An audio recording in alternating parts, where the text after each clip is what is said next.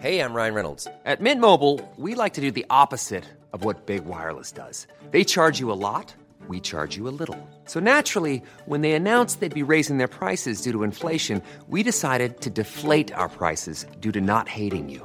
That's right. We're cutting the price of Mint Unlimited from $30 a month to just $15 a month. Give it a try at mintmobile.com/switch. $45 up front for 3 months plus taxes and fees. Promo rate for new customers for limited time. Unlimited more than 40 gigabytes per month. Slows full terms at mintmobile.com.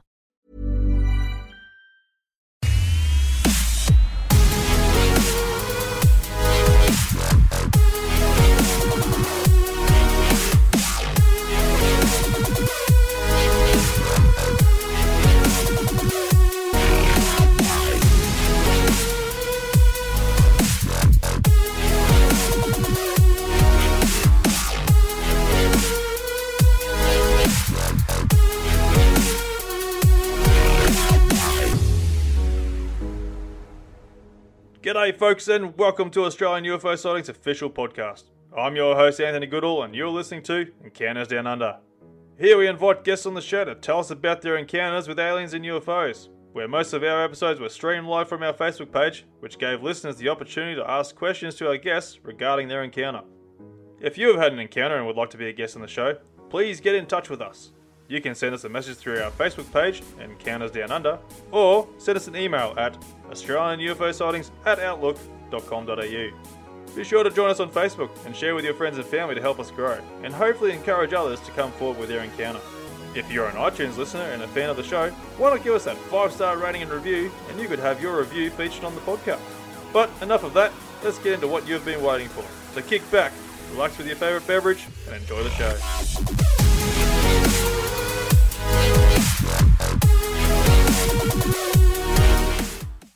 G'day folks and welcome back to another episode of Encounters Down Under. Man of the Universe Doug Moffat joins us back on the show to continue telling us about his journey being an investigator researcher on the phenomena. We also talk about what might be a touchy subject to some regarding religion, so I'd just like to remind you that everything on this podcast is based on personal opinions from myself and my guests. So without further ado, please welcome back Doug. Welcome back to the show there, Man of the Universe Doug. G'day mate, how you going? Yeah, good, thanks, Anthony. Pleased to be back. Mate, absolutely awesome having you back on here, mate. We covered a heap of stuff there last week there, going through your career as a UFO researcher and investigator from your early starting off, basically, and going through your whole research history almost. But we haven't touched on everything just yet, mate. And mate, I want to go and touch on probably your most compelling sort of investigations that you did there, mate. Like, and you also even mentioned that you had a bit of a sighting of your own. So I'd love to go and find out what happened on this encounter of yours. Mm-hmm. Well, my personal encounter, I felt was rather underwhelming because I had spoken to many people over many years that had seen craft 20 meters away and all that sort of thing. And basically I was traveling down the M4 in Sydney from west to east down one of the major arteries of Sydney. And it was around about 8 o'clock in the morning. And it was a very busy road, a very busy artery, as you can imagine. And around about, I would estimate, telegraph pole and a half high was an object sitting above the freeway, totally stationary. Now, it was, I estimate, because of the closeness of the encounter, I could estimate that it was probably about 1.5 meters high by about 0.5 meter wide. And the best way I could describe it was like a prune. It seemed to have wrinkled sides. It was black and it had wrinkled sides, almost like a helium balloon that, you know, when helium balloons run out of the helium, they get crinkly, you know. But this was very high and it was staying stagnant and positional over the freeway. And I knew balloons did not do this, you know, balloons moved, you know. So I knew it wasn't a balloon. I was looking at it through my windscreen and, you know, trying to keep an eye on the road as well, because I was doing 100 to 110 Ks. And I'm just thinking, this thing is not moving, you know, like, what is this thing? And then I examined it closer, and yes, it was this rippled prune-like object that was just hanging there over the freeway, motorway. And I actually viewed it for several minutes and drove underneath it. And much to my regret to this day, I didn't pull over at the side of the road because I was running late for work and I didn't want to be late for work. But I should really have, pulled over the side of the road and taken some photos of it. But I didn't. And I just kept on driving. But yes, this thing did not move the whole time. So my understanding of that was that it was some kind of, obviously, I don't think it was a manned, if you can use that word, vehicle, because it was very small. But I think it was a probe. Like, we send Mars rovers and all that kind of thing to Mars, so I think it was a similar sort of thing. I think it was a probe of some kind. And being that it was positioned above one of the major arteries for traffic in Sydney, my guess is that it was measuring carbon dioxide. Okay. We still got you? Yeah. Yep. Yeah, that's my guess. Yeah, no, that's really strange. Because I can't think of the reason why it would be doing carbon monoxide. It's quite strange. Well, I'm thinking just from a pollution point of view, just from a pollution point of view, measuring the amount of pollution. Because obviously, if you've got a very difficult, a very busy motorway with lots of cars going up and down, there's going to be a lot of carbon dioxide coming out, which is, damaging to the environment. So, I'm just guessing that that's why it was positioned over a motorway. Another reason why it was positioned over the motorway, perhaps, is that if you look at our life from an extraterrestrial point of view, we sort of we get up at 8 o'clock and 5 o'clock, the roads are chockers, and the rest of the time there's no one there. So it's probably going to look a bit weird from their point of view. Like, why are these animals, all scurrying out at 8 o'clock and scurrying back at 5 o'clock? And yet the middle of the day, there's nothing there, nothing happening. So, that could be another reason why they're trying to understand why we do what we do. Because in a very advanced society, I would imagine they wouldn't have peak hours like that. They would even things out a bit more. Yeah. No, that sort of makes sense.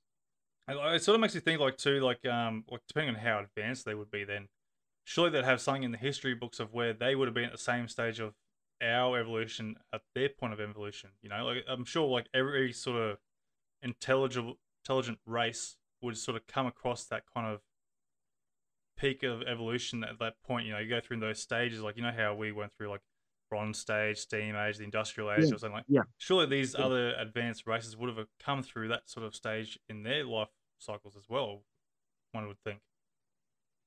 Yeah, exactly. So I think a lot of what they're doing is looking at their own history. Yeah. What they're doing is saying, okay, this is where we were, 20,000 years ago.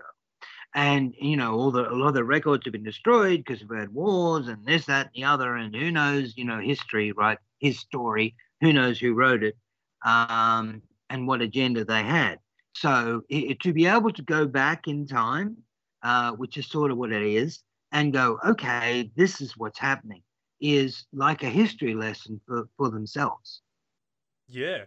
Actually, I'll tell you what, like, I would actually absolutely love to do that. Like, just go back to, like, the medieval ages where people, were going through, like, a Bronze Age or, I don't know, what do you call it? The, medieval days, basically.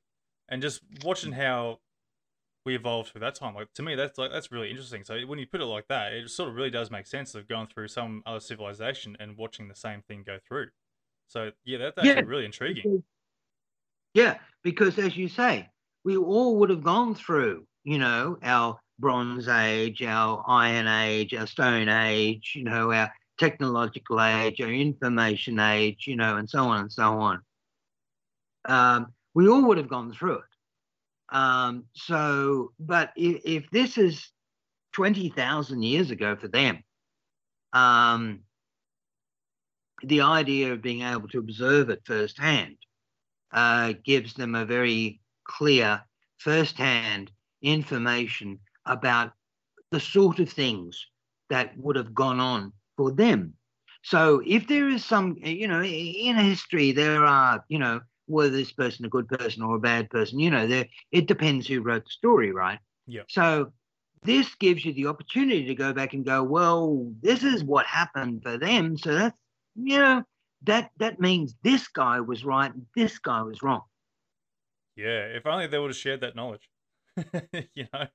That'd be sort of like, change history books basically going, oh, this guy was the hero according to our records, but he was an absolute asshole, it would have been good to know. And this is a truth and that's not a truth, so there's a lot of that, and a lot of academia, unfortunately, tend to be very grounded in their beliefs and they stand on the shoulders of giants, right? Yep. Of this person wrote that and this person wrote that and this person, and that's why we're here. Well, what if one of them is wrong? Then the whole bloody thing's wrong, isn't it? Yeah, that's right. It's sort of like it leads me to like the path of going down conspiracies and such like that. There's obviously some truth behind it, but then there's also people that will continue to share the conspiracy, but they'll warp it to their own agenda to try and suit, to get their followers or something, to try and get their own belief system happening. Yeah. There's always a subjective view of history and a subjective view of what happens in history. It's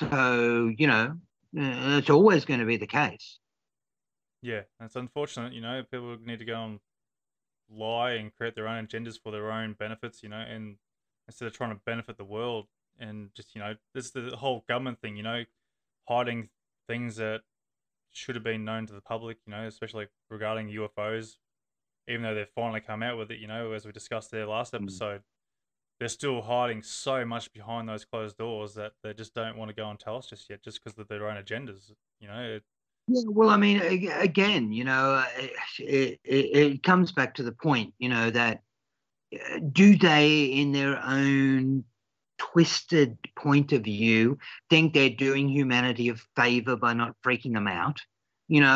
This could well be the case because, if the leading military leader in the US came out and said, yeah, there are UFOs, they have technology way beyond us, and we just got to hope they're friendly because otherwise, we're cactus. How are people going to handle that?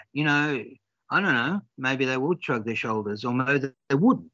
And this is maybe the point that people have said that this government disinformation, misinformation, lack of information is in some way their way of protecting humanity from freaking out.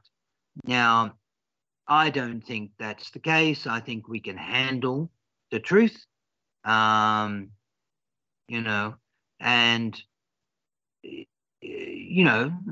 that's what I believe. I think we're advanced enough these days to be able to handle the truth. But if someone's been restricting this for 70 years, it becomes habitual. And that's where we are with a lot of these organizations like the CIA, FBI, NSA, etc. Yeah, it sort of makes me wonder too, if they're honest to begin with, saying that, yep, look, we found these extraterrestrial beings, we've found these crafts or whatever, crash crafts, or we've been interacting with these beings and they're coming to the public like 50 years ago. where would we be today? Like, we could have been flying through the stars already by now, and just, having a whole sort of Star Wars saga going on our own planet, basically. Oh yeah, I mean, this is the tragedy of it, that that we could have had so much more benefit from this understanding. Now, one of the things that I'm going to go on a bit of a diversion here, but one of when I was doing investigations, one of the things that I was always looking for as a logical, analytical person was common denominators, right? Common denominators among people who have seen UFOs. Now, pretty much I came to two common denominators. And that was all I really got to.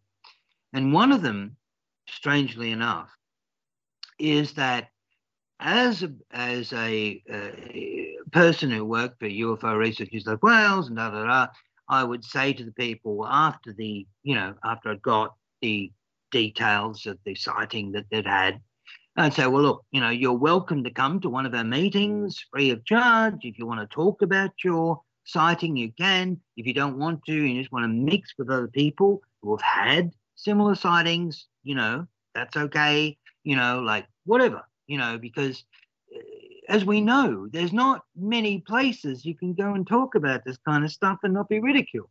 But this is one place you can. So I was surprised that very, very few people ever went to any of the meetings. Very, very few people ever engaged with the organization or with the UFO community. They just sort of went, thanks very much, and this is our little family thing, and that's it. So I'm presuming that they wouldn't even speak about it unless there was, they're watching the news and there was a UFO sighting over Russia or something, and they might talk about their sighting then. Or if some people were coming over for guests for dinner and they said, you won't believe us, but we think we saw a UFO on the way over here. Well, they would probably talk about their encounter in that situation because they know that the guests that are coming over are open to the subject. But apart from that, it would stay in-house. So that was one aspect that was very much common denominator amongst people that ran. And the other one was we had a list of questions that we used to ask people. And one of the questions we used to ask, is there any psychological, physiological, anything changes that you've experienced since you've had the sighting? And one of the common denominators was people would say that they had felt that their consciousness had been expanded somewhat. They were not levitating, they were not Buddhist monks, but they felt significantly that their consciousness had been stretched and expanded by the experience, which, as it should.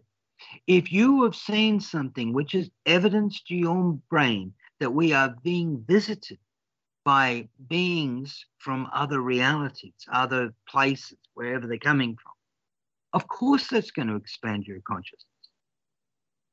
And this is a common denominator amongst people, that they have had their consciousness expanded somewhat. Some have even said that their ESP levels have risen somewhat. Now, I was fortunate enough to have a dinner with Travis Walton. I'm sure you know about Travis Walton, Fire in the Sky, the movie and the book and all the rest of it. Yep. I was fortunate enough to have dinner with him, and I asked him this question.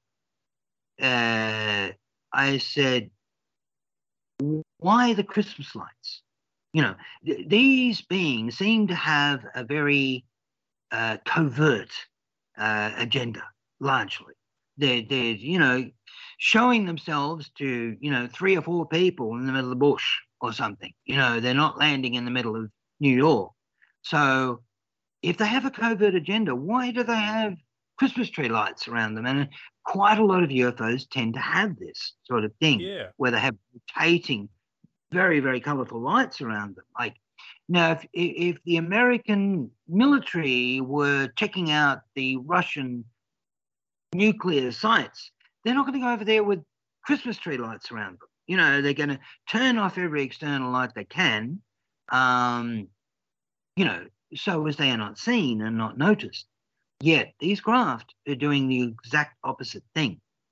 And he said that in his understanding, he said, yes, this is strange. And I thought about it. And I think they want to be seen. Not by a lot of people, but by some. And so I think the drip feed thing applies, that they're drip feeding people. Now, what happens when people see these objects?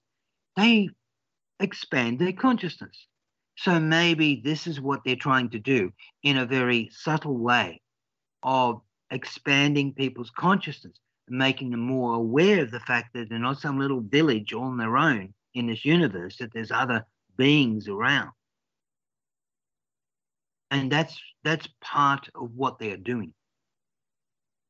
So on that, what are your thoughts on why they need the whole Christmas tree lights besides the being wanted to be seen thing? Is that like your pretty much only theory, or is that like could there be more to it?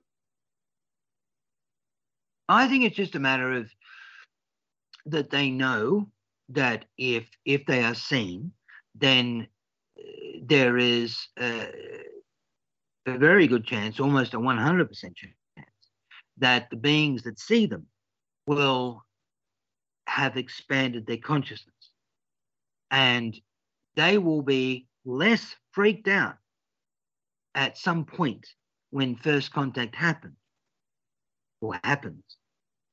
because they have already accepted that we are being visited. Yeah. So how come they wouldn't do like a sort of like a mass sort of exposure to certain different areas there? Like, you know, like say for instance the Phoenix Lights, for example. You know, that's sort of like a bit of a mass sort of sighting. You know, people questioning sort of, they weren't like freaking out, but they were really curious. And like, what if they like sort of did that in like different sections around the world? You know, like that kind of mass exposure, instead of having like the one or two people that might by chance see it. Well, I think that you've got to understand that there are a lot of different visitors here. I mean, there's probably about 3 or 4 primary visitations, the greys, the reptilians, to a less extent the insectoids, and, you know, the human-like beings, call them, you know, the tall Nordics or Pleiadians or whatever you want to call them, but the human-like beings. And that those 4 types of beings tend to make up most, not all, but most of reported interactions with aliens.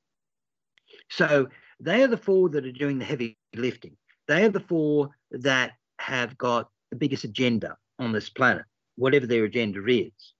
But there are many, many other different types, from blue blobs to all sorts of weird and wonderful creatures that people have seen. And they all have different agendas. So this is the point. You know, they all have different agendas. So whereby some may think that the slow drip feed thing is the way to go, others may think differently. And so you've got the famous case in the 1980s where there was a solar eclipse over Mexico City, and everyone had their telescopes open and were looking at the solar eclipse, and there were hundreds of UFOs buzzing around the skies that were seen by thousands and thousands of people. You know, Jaime Maussan, who was one of the lead investigators on the Mexican equivalent of 60 Minutes, was very into, and still is, very into UFOs. And he collected thousands and thousands of videos of people showing these UFOs buzzing around the sky that people took during this, solar eclipse. So there are stories of mass encounters, absolutely. but that may simply be because different beings have different agendas. Yeah, fair enough.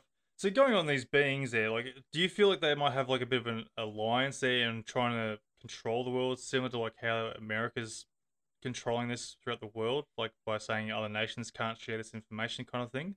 Or do you think that the other species must be like on like, nah, buggies, we're going to do our own thing, sort of thing? I think they all do their own thing. I do. I think they all have their own agendas and they do their own thing. They have their own relationship to Earth, one way or another. And, they regard the Earth as important for one reason or another. So, yeah, I think they all have their own thing to do. But yeah, and that shows out by the different kind of craft, the different kinds of beings. As I said, they're predominantly four main beings, but there are many, many others that have been reported. And many, many different types of craft, doing many, many different types of things. Abductions or contactees or whatever. Yeah. Have you heard of any of these species sort of going to war? Because I'm sort of referring to, I'm not sure if you're aware of Phil Tyndale's experience there when he was a young boy. He was in his room there with his brother, looking out his window there, and they're sort of overlooking a mountain range, looking into the valley, and seeing this yellow craft come through the valley. They're just flying through, gliding through, whatever. And this other red craft came out of somewhere, nowhere, basically, and basically started interacting with this other object, and it's sort of like pulling. Sort of basically, he described it as like a tractor beam, like it's something you see a Star Trek or Star Mm, Wars, mm. basically, and trying to pull it away. Like they could physically see the craft trying to escape, but the resistance was there, basically trying to pull it or stop it, and it ended up having the craft crash into a tree, and basically that was the whole encounter. It was through the news, Mm. newspapers, and all sorts of stuff. Like, so it sort of makes you wonder, like, is there like a bit of a war happening or a bit of a battle of some sort that's happening out there that you might be aware of? I go back to around about the 1500s in the Battle of Nuremberg, which was a huge fight over the top of Nuremberg in Germany in about 1516 or something or other like that. And it was documented, and this was craft firing at each other. It's fairly rare to get reports of this sort of thing. I don't think it personally. I don't think it's an important factor. Whilst I do believe that many different races have many different agendas, I don't think it gets to the point of actually war very often. We certainly haven't seen that kind of thing much in the modern UFO era from 45 onwards, whereas there have been cases in the medieval times and before that where there seems to have been battles in the sky. Yeah, okay, fair enough. So there's obviously some sort of conflicts there when it comes to the pinch and pull, I suppose. Obviously somewhere there might have been words crossed. So I'm making assumptions here and just trying to come up with some sort of conclusion of the different agendas. And like, as we do, human nature, we sort of have conflicts here or disagreements or something like that, when we don't want someone to go and do that. So it sort of makes sense, like, these beings with their own agendas, they'll have to go and have some sort of conflict at some point, and it sort of makes you wonder too, like, is there like a major controller, or I'm trying to think of the word now, someone who's in like major control of all these Yeah, four yeah, species that are galactic trying to look after council the world? type stuff. Yeah. Mm. Yeah, it does make you wonder that.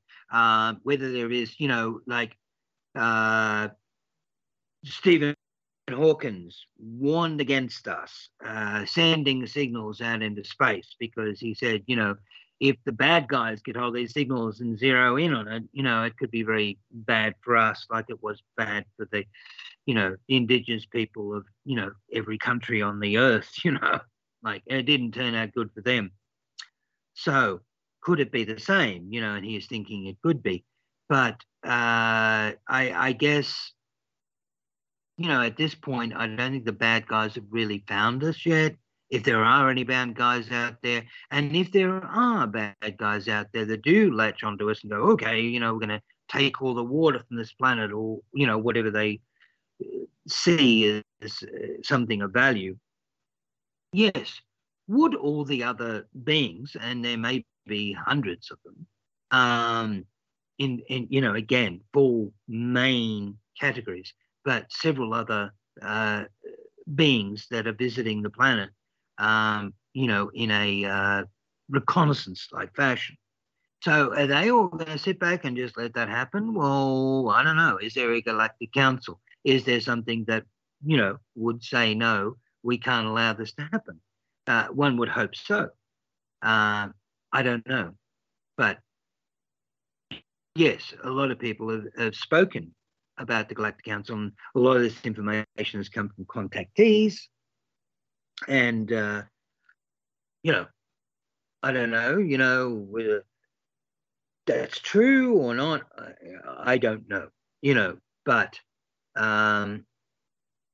yes, you'd like to think there was some sort of galactic police force of some kind to stop someone from wandering in and just, taking what they want from a planet and leaving it wrecked.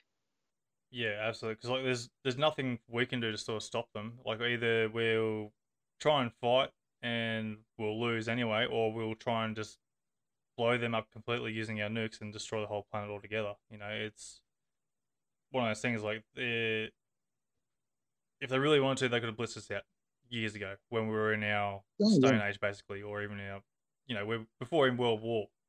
We weren't even that technologically advanced to even try and make a decent fight out of it. Yeah, absolutely. Now, interesting, I got onto the fact that, I don't remember how I got onto it, but I got onto the fact that there was a wing commander at Strategic Air Command in Canberra whose job it was to come up with a plan for the defence of Australia in the case of a outer space attack. There actually is a person who's this is their job. So I managed to track them down, and I spoke to the wing commander, and it's not his whole job, it's part of his job. So part of his job, amongst other things, is coming up with a plan to defend Australia against an outer space attack. One person. So I hope that makes you feel warm and fuzzy. Yeah, I feel really, really secured and safe. I would have thought nations would have covered all this. Like, I thought it would have been like a worldwide sort of thing to figure out, like, whether it be a massive meteor coming in to hit us, or even like from a hostile nation using satellites or nukes from space, similar thing. Surely that would be a whole thing covered from different countries or allied nations. Yeah, well, as I said, from an Australian point of view, he was the one guy, and it was part of his job to work out, what defence strategy Australia would have if they were attacked by ETs, aggressive ETs. Now, it's interesting that I think back on, and H.G. Wells wrote this book, I think in the 1890s, War of the Worlds. And in that book, the Martians were defeated by the common cold. And my belief is that forget the nukes, forget your conventional missiles and all that, because they have proven to be totally irrelevant when it comes to stopping these craft. They can blow these things in midair. They can destroy them in midair. Like, come on. So I think, that our best defense in this regard, and it's not necessarily something really bad like, some sort of COVID or some really bad virus, just the simple common cold would probably be enough, because these beings coming from another planet would not have a natural immunity to something as simple as the common cold, just like in H.G. Wells' War of the Worlds, and it would destroy them. So I think if I were that person at Wing Command in Strategic Air Command Canberra, I'd be coming up with snot bombs. Biological warfare, basically. Biological warfare. And it doesn't need to be anything that's going to kill a lot of humans. It'll be just, hit them with the common cold. Hit them with, just hit them with vast amounts of germs, common cold germs. Now, germs, as you know, will get in anywhere. So even if it's a spacecraft, it'll hang around the outside. It'll live through while they go back to the ship, and they'll come out of the ship, and one of them will get the cold, and next thing you know, all of them will have the cold, and that'll be it. So, these are the things that we need to think about from the point of view of defense of our planet, because, as you said, nuclear weapons and our conventional military weapons are not going to work. But yet something like biological warfare, but not necessarily, really bad stuff for humanity that's going to wipe out half of humanity, doesn't need to be that bad, because they have no, pardon me, no defense mechanism. Now, when the first fleet arrived in Australia, a lot of the first fleeters had smallpox. Now, smallpox made the white people sick. It killed huge amounts of Indigenous people, killed them because they did not have an immunity to smallpox. That's right. And you look at Spanish flu to the Aztecs, I think it was. I'm pretty sure it was the Aztecs, or when the Spanish went over to South America there, pretty much wiped out civilizations there with the Spanish flu. Same concept. Exactly. So we need to learn from history. Yeah, definitely. But as a defense for going from an ET side of things, there, I'm sure you're aware of people claiming hybridization and such for their species, which I believe they're already sort of doing. People have been getting abducted, getting their eggs, sperm samples, and sort of creating a hybridization of their species. To me, that I feel that could be is like maybe their way of defense to build an immune system to our sicknesses and illnesses and such. Perhaps a very interesting thought, because they will, if you're looking at advanced civilization, guess what? They're going to have no diseases. They're going to have no this, no that. They've, eradicated everything, smarty pants. Yeah. But that makes them vulnerable. Yeah. So, we don't have any disease anymore. We've eradicated all disease. When you come to a filthy planet like Earth, we've got heaps of diseases. Yeah, absolutely. And you don't really, I don't know if you really hear much of, these beings actually coming out physically and, sort of researching the land or doing something. All I seem to hear is mostly stories of them coming in, picking people up, and then taking them back. But not really seem to be interacting with the environments as such. It's mostly done from their crafts, hovering around basically. I'm not sure what your thoughts are on that. Yeah, there's not a lot of interaction, as far as I'm aware, with the plant life of the planet, and those sorts of things. It seems to be more, and even when they do take people, it is obviously a genetic agenda, right? Particularly with the greys, which I believe are controlled by the reptilians and to some extent the insectoids as their masters. that yes, they're looking at a genetic agenda. That's there. Now, what that genetic agenda is, as you say, whether it's to develop a resistance to germs, so as we can't apply that weapon against them, or whether it's because their planet or their species have reached a point where they're unable to reproduce, so they've got to do something about that. I don't know.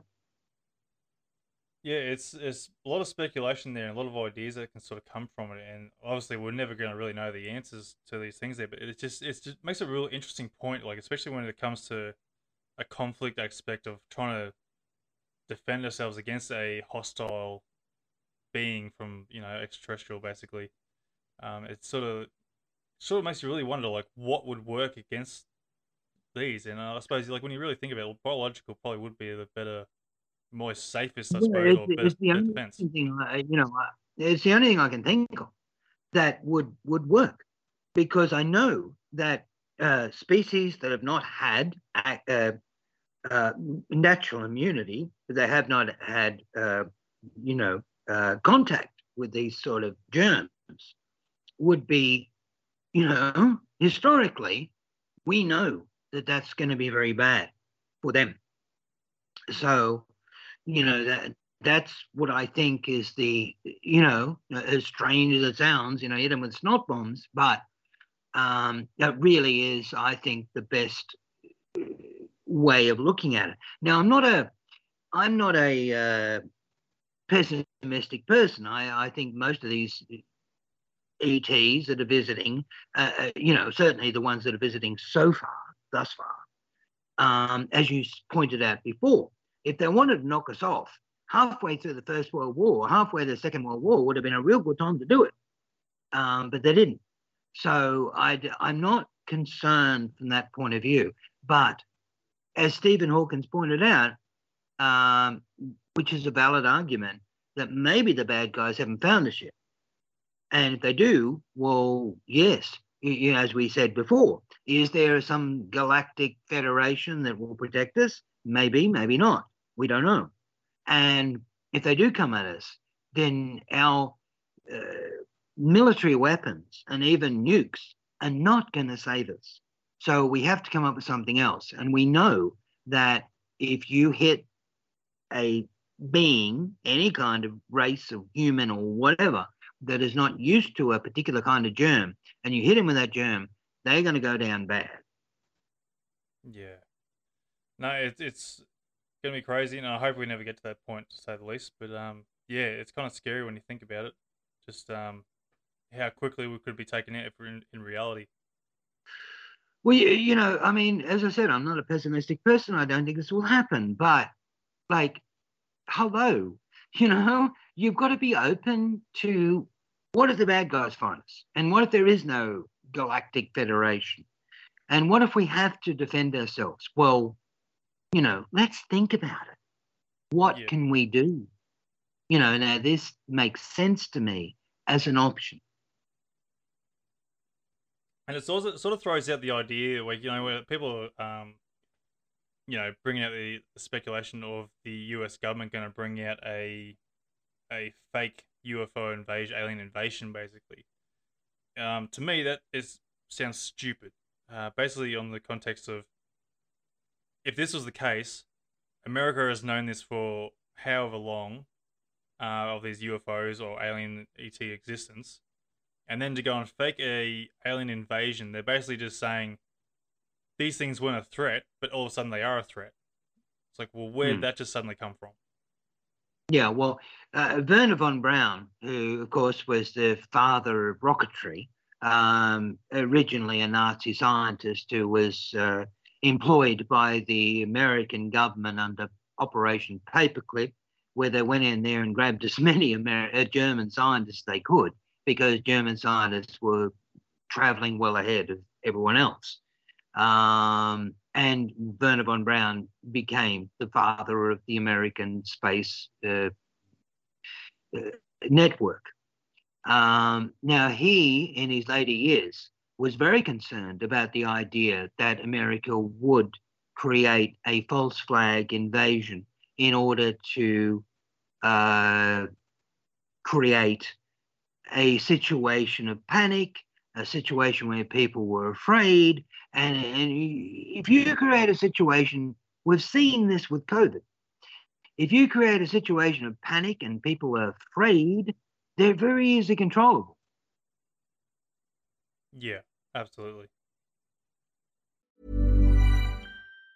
Planning for your next trip? Elevate your travel style with Quince. Quince has all the jet-setting essentials you'll want for your next getaway, like European linen, premium luggage options, buttery soft Italian leather bags, and so much more. And it's all priced at 50 to 80% less than similar brands. Plus, Quince only works with factories that use safe and ethical manufacturing practices. Pack your bags with high-quality essentials you'll be wearing for vacations to come with Quince. Go to quince.com/trip for free shipping and 365-day returns.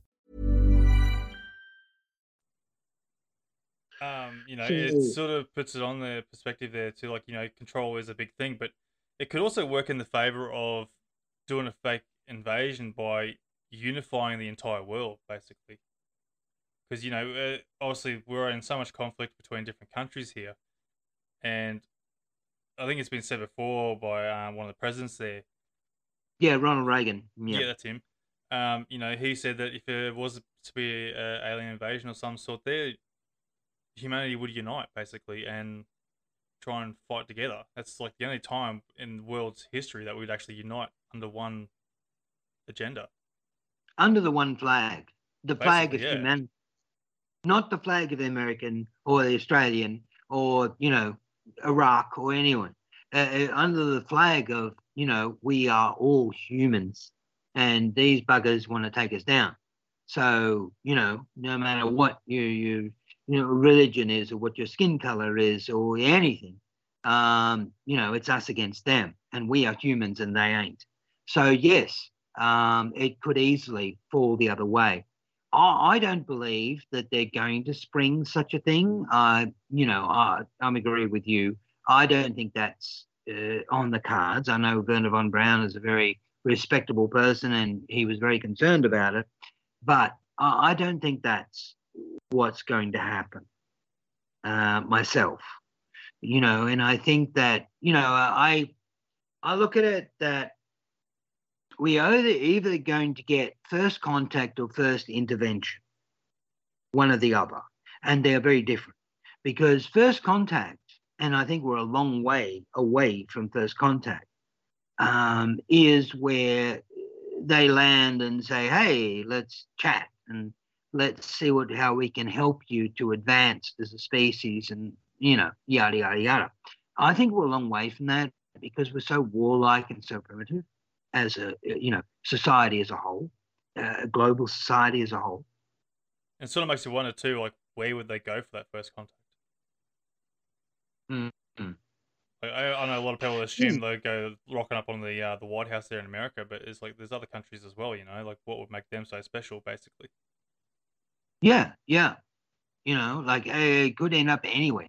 Could end up Zimbabwe or something. Yeah. But the other thing is that, intervention is a different kettle of fish, because first intervention would be regard to our mismanagement of our environment. And I believe that the ETs, I believe the planet is a living organism. Strange as it might sound to a lot of people, but I believe the planet is a living organism. So very different to us, but nonetheless a living organism. And it sustains 7.5 billion people. And I think that ETs would see the planet as being more important than the beings, in much the same way as the dog is more important than the fleas. Yeah. So if we were to take our planet to the edge of environmental destruction, I think we would get first intervention, which would be very different to first contact, which would be, listen, guys, you can't do this anymore. You've got to play by our rules. We will not stand by and see the Earth destroyed. So you're going to do this by our rules. Otherwise, there's going to be trouble. And I see that as first intervention. And I'm not sure which one is going to happen first. It depends on how we look after the environment, I guess. Yeah, absolutely. Yeah, it sort of makes you wonder how, like, because the world is sort of on a bit of a decline, people with, climate change and all sort of stuff. But I sort of feel like, yeah, we do play a big part in the climate change sort of things too, but I sort of feel like the world sort of evolves in its own way too.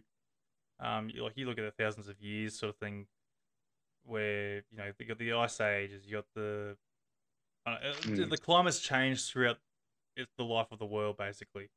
And I sort of feel like we are like sort of seeing that sort of process happening. I think it's just because we're logging everything, all the events that are happening around the world now. Everything's a lot more. I'm trying to think. Put it to paper, basically, so we can watch the history of the whole planet, basically. Yeah.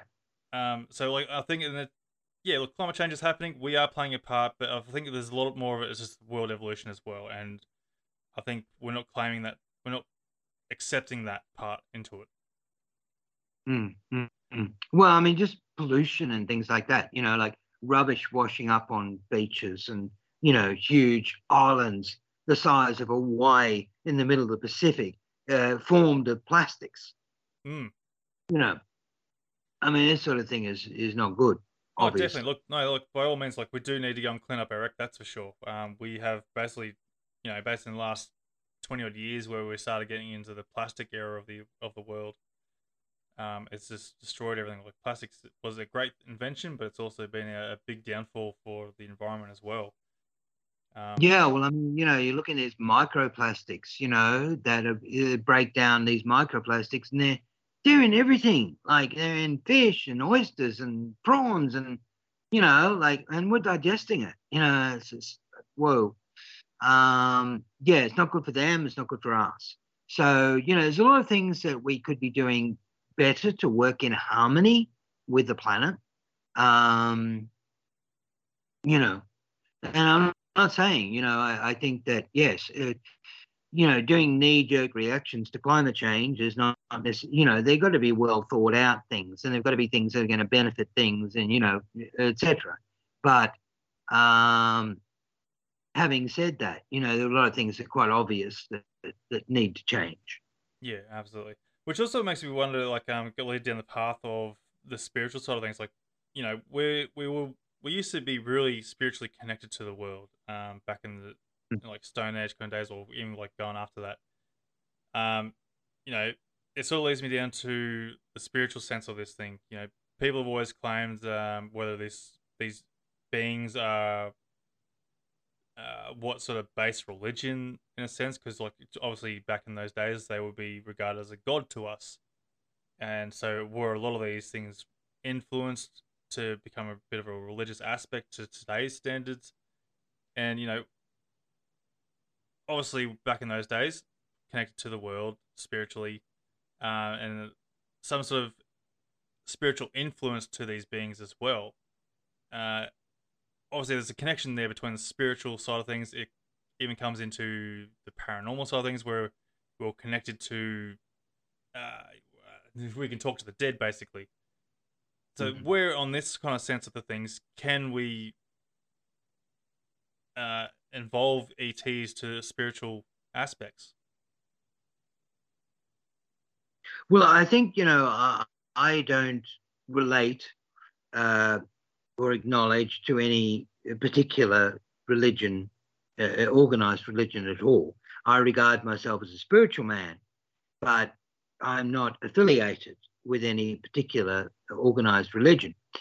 But the one religion that I am most attracted to is paganism, because of the very things that you just said, that they worshipped nature. They worshipped nature. They also had, in the early days of paganism, a social situation where the females were the healers and in charge of the spiritual realm, and the men were in charge of war and hunting. And there was a balance between the two, and everything was peachy. Until the men decided they didn't like being told occasionally that they couldn't do what they wanted to do.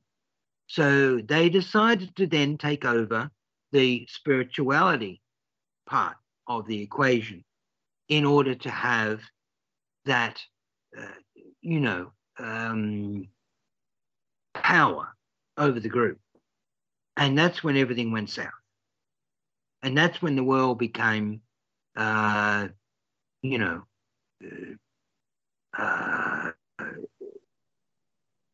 patriarchal rather than matriarchal. Well, actually, there wasn't even matriarchal in that. It was a balance between the two, which is the perfect thing to have.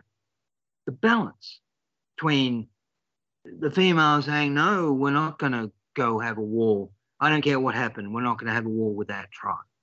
That is not the right thing to do. So we're not going to do it. And boom, didn't happen. We don't have that balance anymore. Yeah, well, you look at going through my knowledge of people having these experiences with ETs or UFOs and that, I sort of find that it's more typically women that seem to have the more repetitive sort of sightings or experiences, and sort of makes you wonder, like, obviously, as you're saying, like, women were the more spiritual healers and such, or they seem to have like some sort of stronger connection with the spiritual side of things as well. Yeah, well, I think that, that's I mean, we all know men and women are different, right? They think different, and that's not being, sexist. That's just calling it what it is. And, and yes, a lot of women have a different vibe about this sort of thing. They're not so mathematical. Men are very mathematical about things, and boom, boom, boom, boom, boom, 1 + 1 = 2, and that's it. Whereas women tend to be more accepting of things that are beyond mathematics. You know what I mean? Yeah.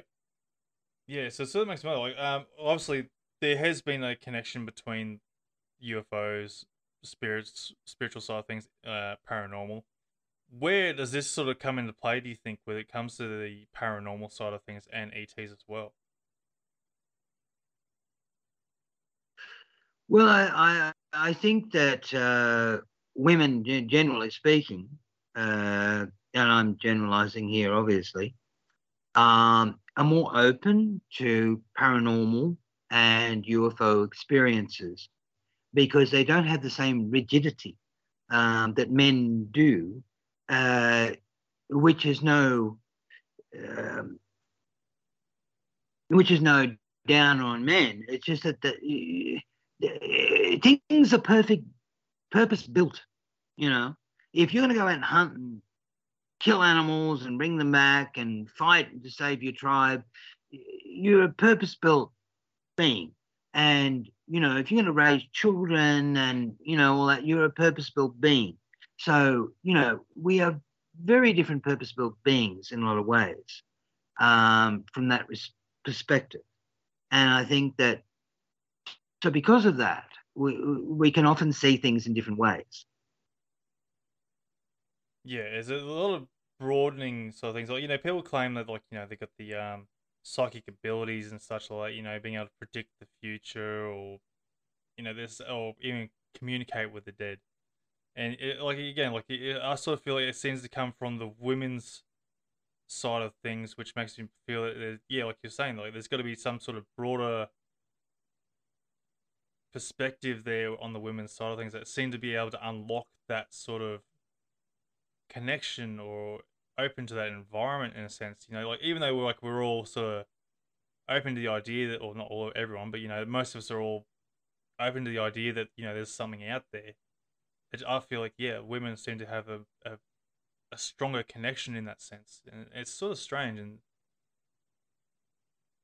interesting, I Well, should say. I mean, one of the things that, how often do you hear the term women's intuition? Yeah, Oh, it's woman's intuition, like, yeah, they have a closer connection with intuition because there's not so much factuality getting in the way. yeah. So it makes me wonder too, like, how does that even come into an evolution to human biology, basically, to have that sort of sense? Where did that come into it? Is it something that sort of became nature to humans, basically, or was it something that might have been introduced from uh, these extraterrestrials, or maybe even from the spiritual side? I don't know. Like, I feel like there'd be something that would have had to evolve us into that sort of aspect of Well, I think things. to some extent it's just like, know, what their various jobs were. What their various jobs were defined what they were. They were hunters and killers and, defenders, or they were healers and spiritual people. So, you're in a different mindset there. You're in a totally different mindset. And one of the things that I think, I wear a symbol around my neck, which is a ancient Celtic symbol of balance, and it's three circles balancing upon each other. And I try and live my life in accordance with that. I think balance is very important. And I think, again, like I was saying about the early pagan religions, where everything was peachy when they had balance. Once they got out of balance, things went south. So this is what I'm saying, that balance is very important. And it's not like men need to be men, women need to be women, and all that kind of thing. But as Carl Jung pointed out when he did the precursor to the Myers-Briggs test, that the ideal position between, and he went on to talk about intuitive introverts and extroverts, and intuitive and sensory, and thinking and feeling. And what he was talking at, and when he said all these things about what people were, he said people are, very much, sometimes people are very much thinking and very much feeling, or very much this or very much that. And he said the ideal is to be somewhere near the middle. And I think that's where we need to be. And I think that's the goal of humanity, to have that. It's not like males are not males and females are not males, but females are not females. But can we sort of try and meet somewhere in the middle? I think that's a very admirable cause. Yeah, absolutely. And look, that's it's just all basically saying is that we need world peace. You know, well, I think it's self-explanatory. World peace. No one's got their own agendas. Everyone's just like on the same page, on the same board. Basically just happy, living their life free. No real control. It's and everyone will be happy. It's a, as you're saying, perfect Well, balance. Information. When you talk to another human being, you are in essence exchanging perspectives. That's what you're doing. You're exchanging perspectives. It's not about ramming your perspective down someone else's throat. That is not communication at its best. Communication at its best is saying, what do you think about this? Well, from my perspective, it's this. And then you go, well, from my perspective is this, and you shake hands and you go in your separate ways. Yeah.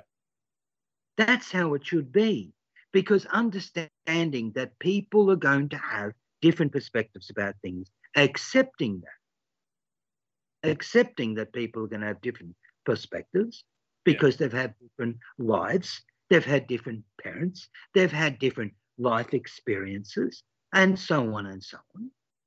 So once you accept that, then you just hear someone else's story. That's what it should be. Not I'm adjusting your story or you are wrong or anything. And this is the precursor to humanity becoming the potentiality it can have. There's a lot of potential, isn't there? Is this basically, I guess, the world, the nations having to come together and just put their differences aside and just work together? And going back onto that, fake alien invasion, that I feel that's what we sort of do need to happen to get that, because I don't think we're going to get this world peace any other way. It's a sad thought, really, in my opinion. I think there's just still too much conflict there. Too much.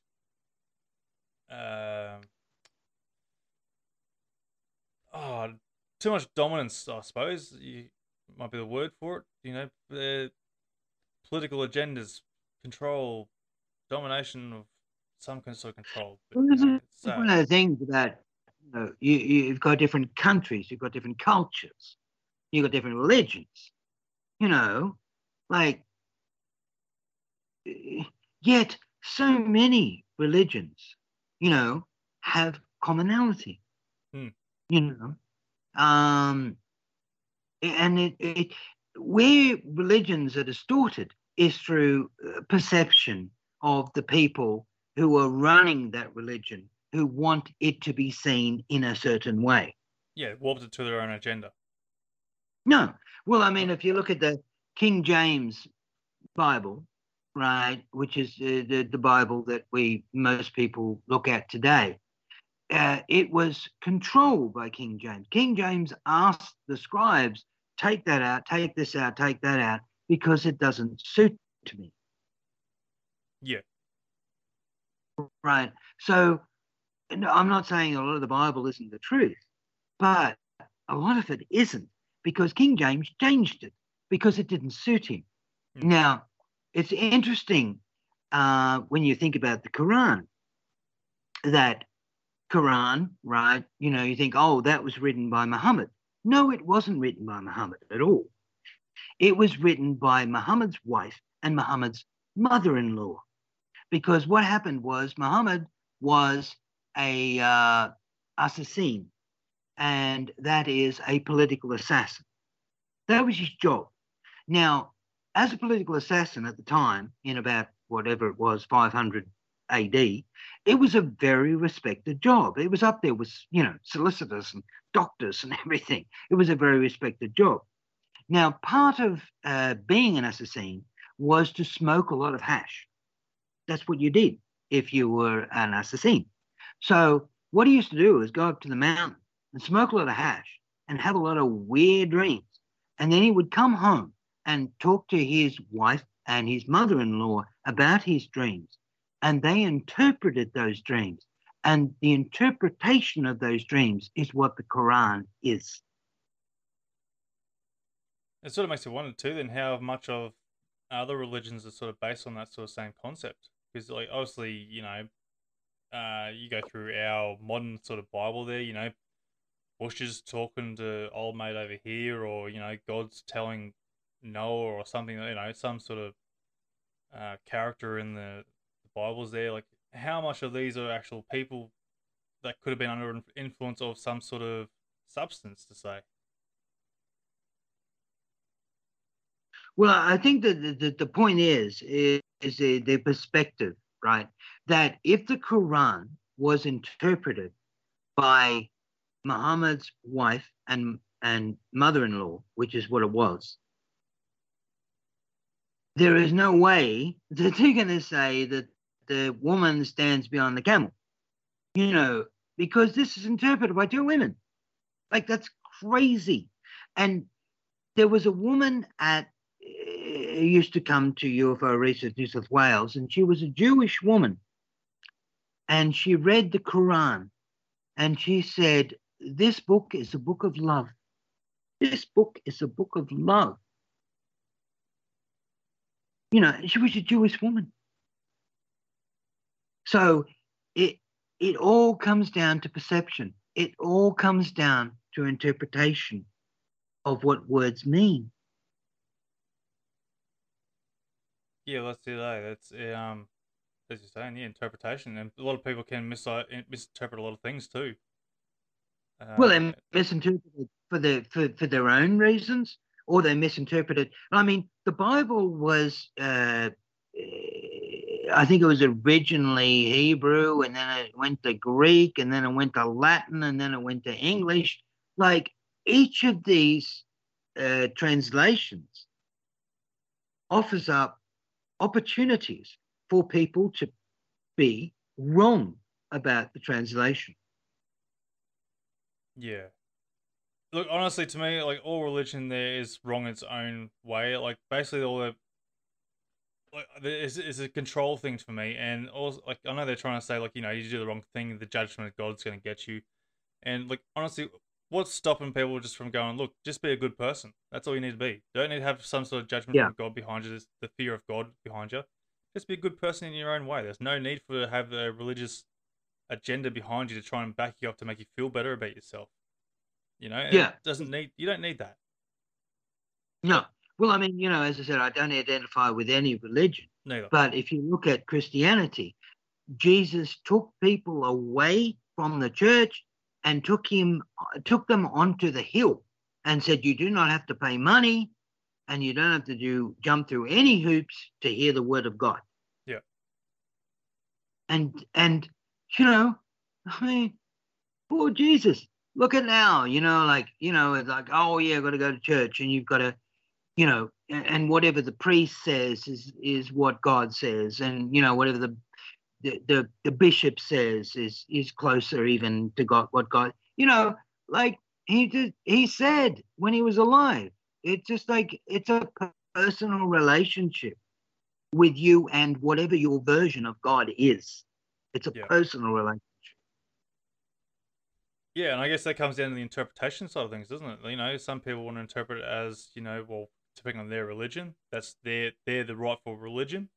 Whereas, way you're saying it, Jesus is saying you are your own person to go and, make that connection, make your own personal perspective of what God is to you. Yeah. So again, look, I think all religions have pearls of wisdom, whether it be Buddhist or Muslim or Christian or whatever, Zarathustrian. They all have their pearls of wisdom.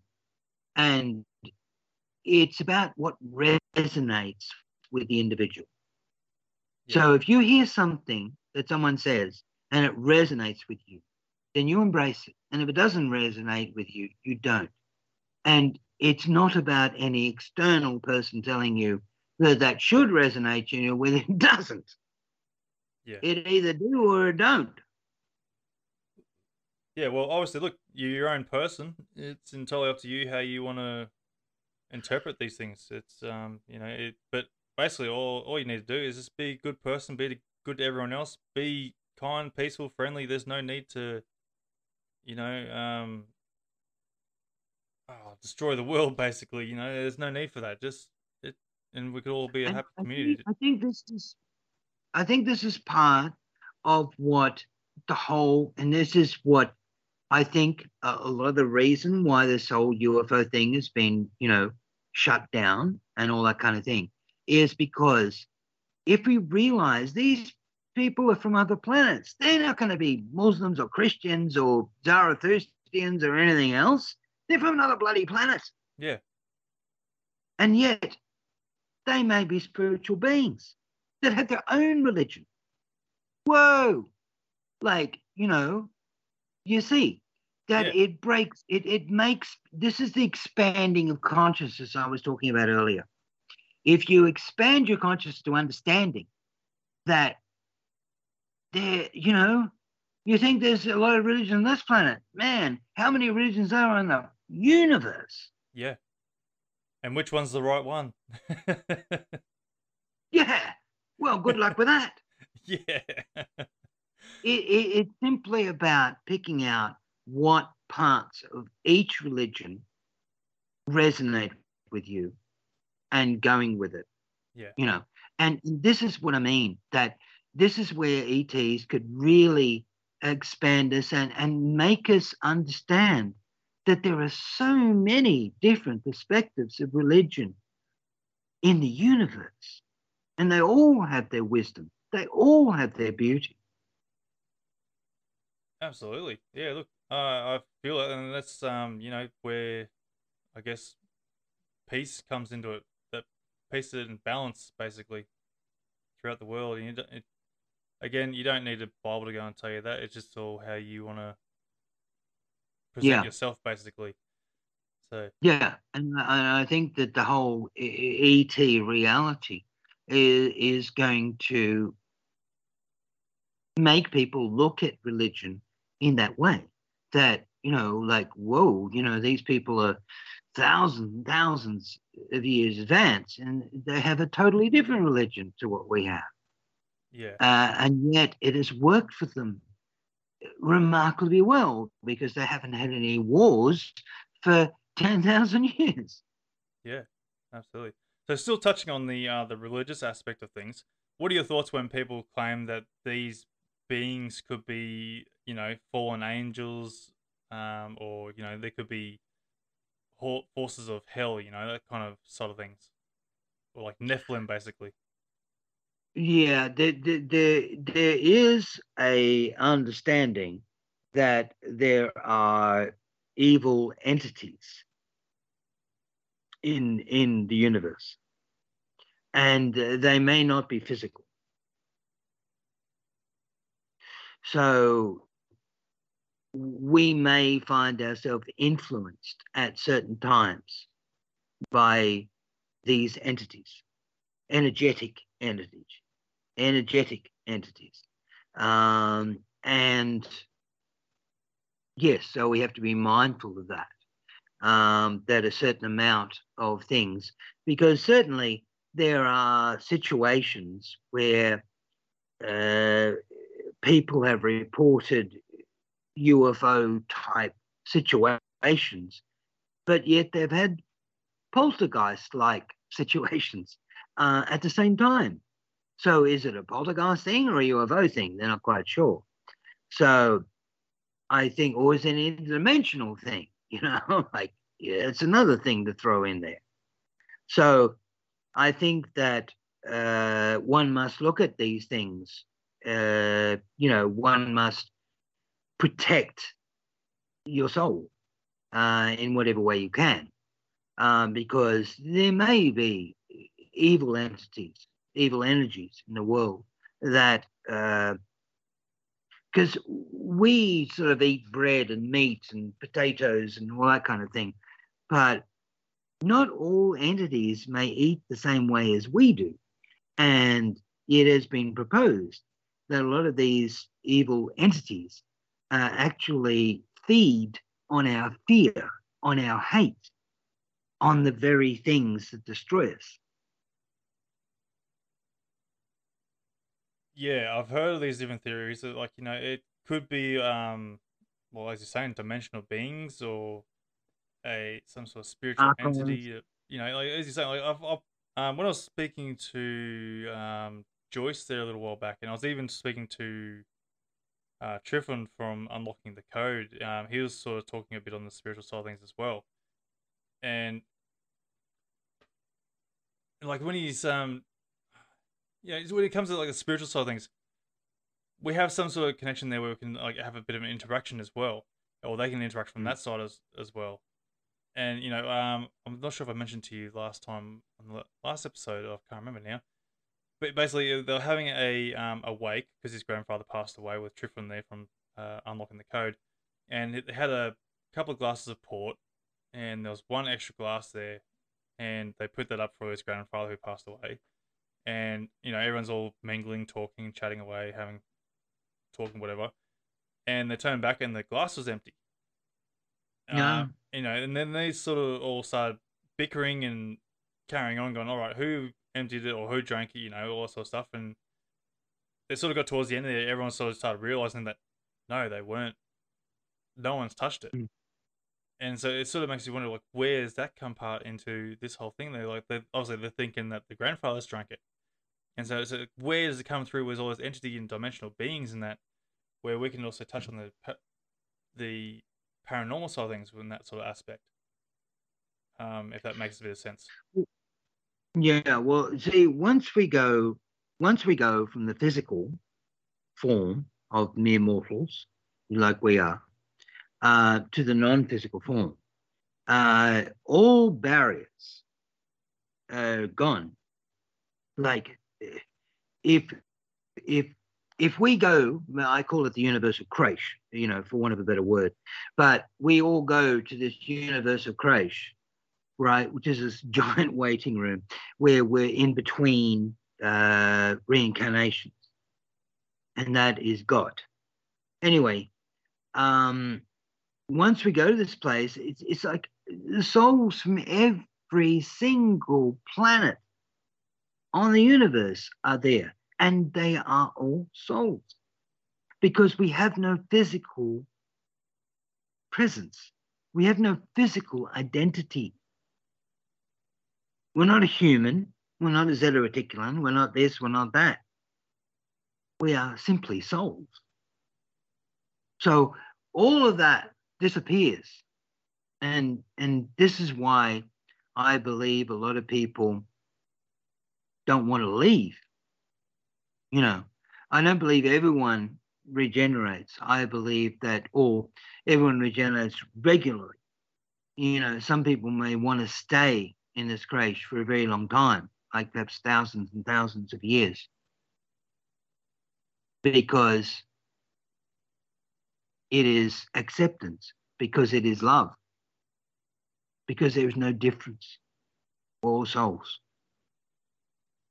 It's only when we reincarnate or regenerate that we become male, female, Earth, Zeta Reticulum, Pleiadian, or whatever. You know, it's only then that we have a difference. Yeah, it's a lot, isn't it? It's sort of a lot to take in on that side of things. It's obviously one of those things we'll never sort of fully understand till that point, till we all sort of cross over. And unfortunately, we can't even get that information to tell everyone else what it's like over the other side there to get a better understanding. But look, Yeah. we're sort of coming towards the end of the show there. I've got a couple of quick questions there before we finish up. Sure. I'll get this question back up there. Now, apparently there's been recent talk of human mutilations by ETs. I haven't heard much on this there. So how credible are these stories, basically, if you've heard anything on this? Human mutilations? Yeah, I haven't heard anything on this, so I'm not sure where they're getting this information from. I've not heard. Yeah, that's unfortunate. No, I'm sort of a bit questionable on that too. I'm sort of hoping that you might have known. Yeah, no, I've not heard. Certainly cattle mutilations, horse mutilations, I have heard of, but human mutilations, I have never heard of any. Yeah, no, neither have I. It's always been, abductions and stuff like that. So it's certainly got me confused on that one there. And I think there was another question there, but I can't seem to find it now. So if anyone else got any more questions before we finish up, I'm sure to go and throw them in there quickly. Just trying to find this other one there. Hang on, there we go. Right, so what is being hidden in Antarctica? Obviously, it's like you would have heard different theories and concepts there with Antarctica. So basically, why is there so much military secrecy and presidential political visits? I haven't really heard much of. No, that is very true. That is very true. That is definite. That there have been a lot of military and high-profile people visiting Antarctica. There's been a lot of craft identified by, Google Earth and things like that people have found that shouldn't be there. Antarctica is certainly a place to keep your eyes on, because And there's also been people that have said that there is a entrance somewhere in the middle of Antarctica, where UFOs have a base and they go into as well. So, yeah, a lot of weird stuff is happening in Antarctica. Absolutely. Yeah, I have seen a video there where there's like a big spiral sort of tunnel that goes through the side of a mountain. Now, I'm not sure if that's actually located in Antarctica, but it looks absolutely amazing, and really intriguing on what's created that. It's sort of like, it almost looks like a drill hole, sort of like a spiral drill hole, as if it's something drilled into it. Um, and over time, Yeah, there obviously it's the wind and all that sort of stuff sort of smooths it all out, so you can't really notice it as much. But it's really intriguing on what's created that, because obviously lava's not going to create that, because it'd be a lot different compared to what a circular tunnel. I'm not sure if you've seen it. No, I haven't, but I've seen a lot of anomalies in regard to Antarctica.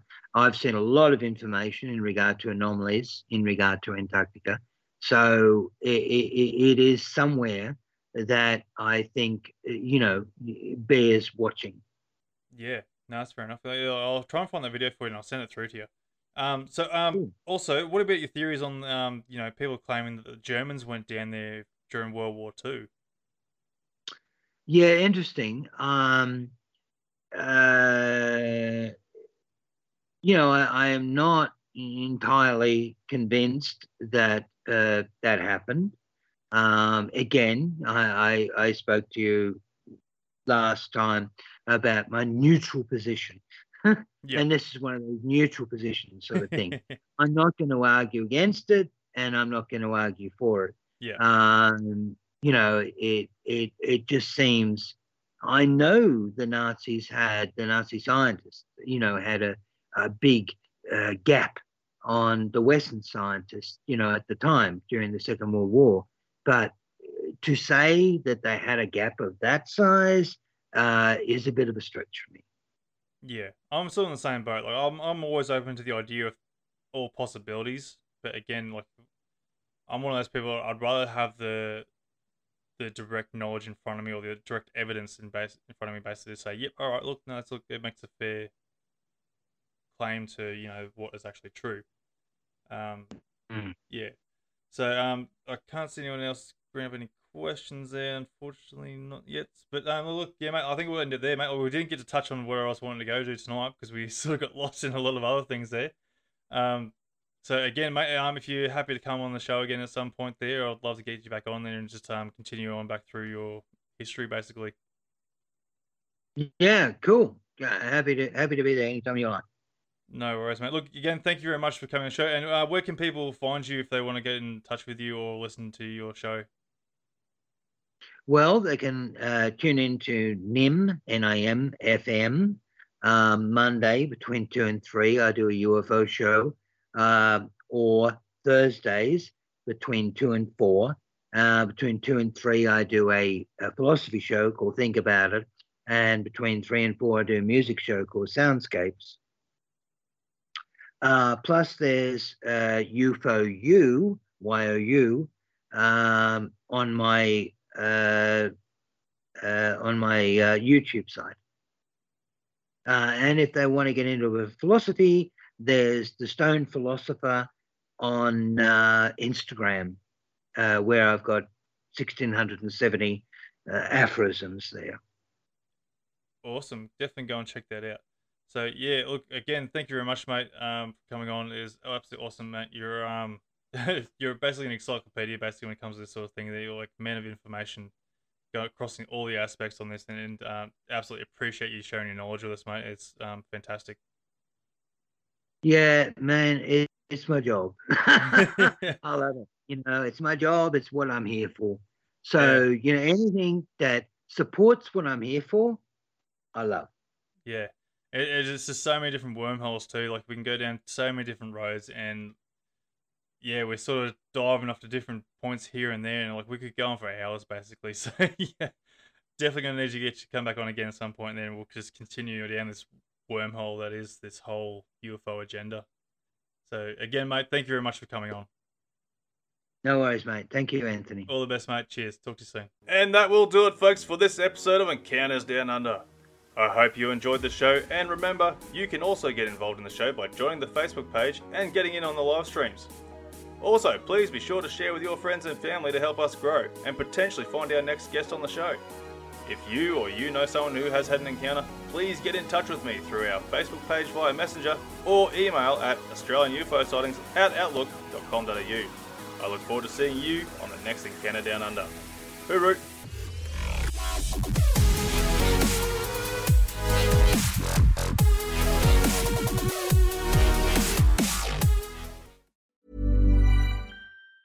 Hi, I'm Daniel, founder of Pretty Litter. Did you know cats tend to hide symptoms of sickness and pain? I learned this the hard way after losing my cat, Gingy. So I created Pretty Litter, a health monitoring litter that helps detect early signs of illness by changing colors, saving you money and potentially your cat's life. Pretty Litter is veterinarian developed, and it's the easiest way to keep tabs on your fur baby's health right at home. Go to prettylitter.com and use code ACAST for 20% off your first order and a free cat toy. Terms and conditions apply. See site for details. This Mother's Day, treat mom to healthy, glowing skin with Osea's limited edition skincare sets. Osea has been making clean, seaweed-infused products for nearly 30 years. Their advanced eye care duo brightens and firms skin around your eyes, while the Golden Glow Body Trio nourishes and smooths skin all over. Go to OSEAMalibu.com and use code MOM for 10% off your first order site-wide.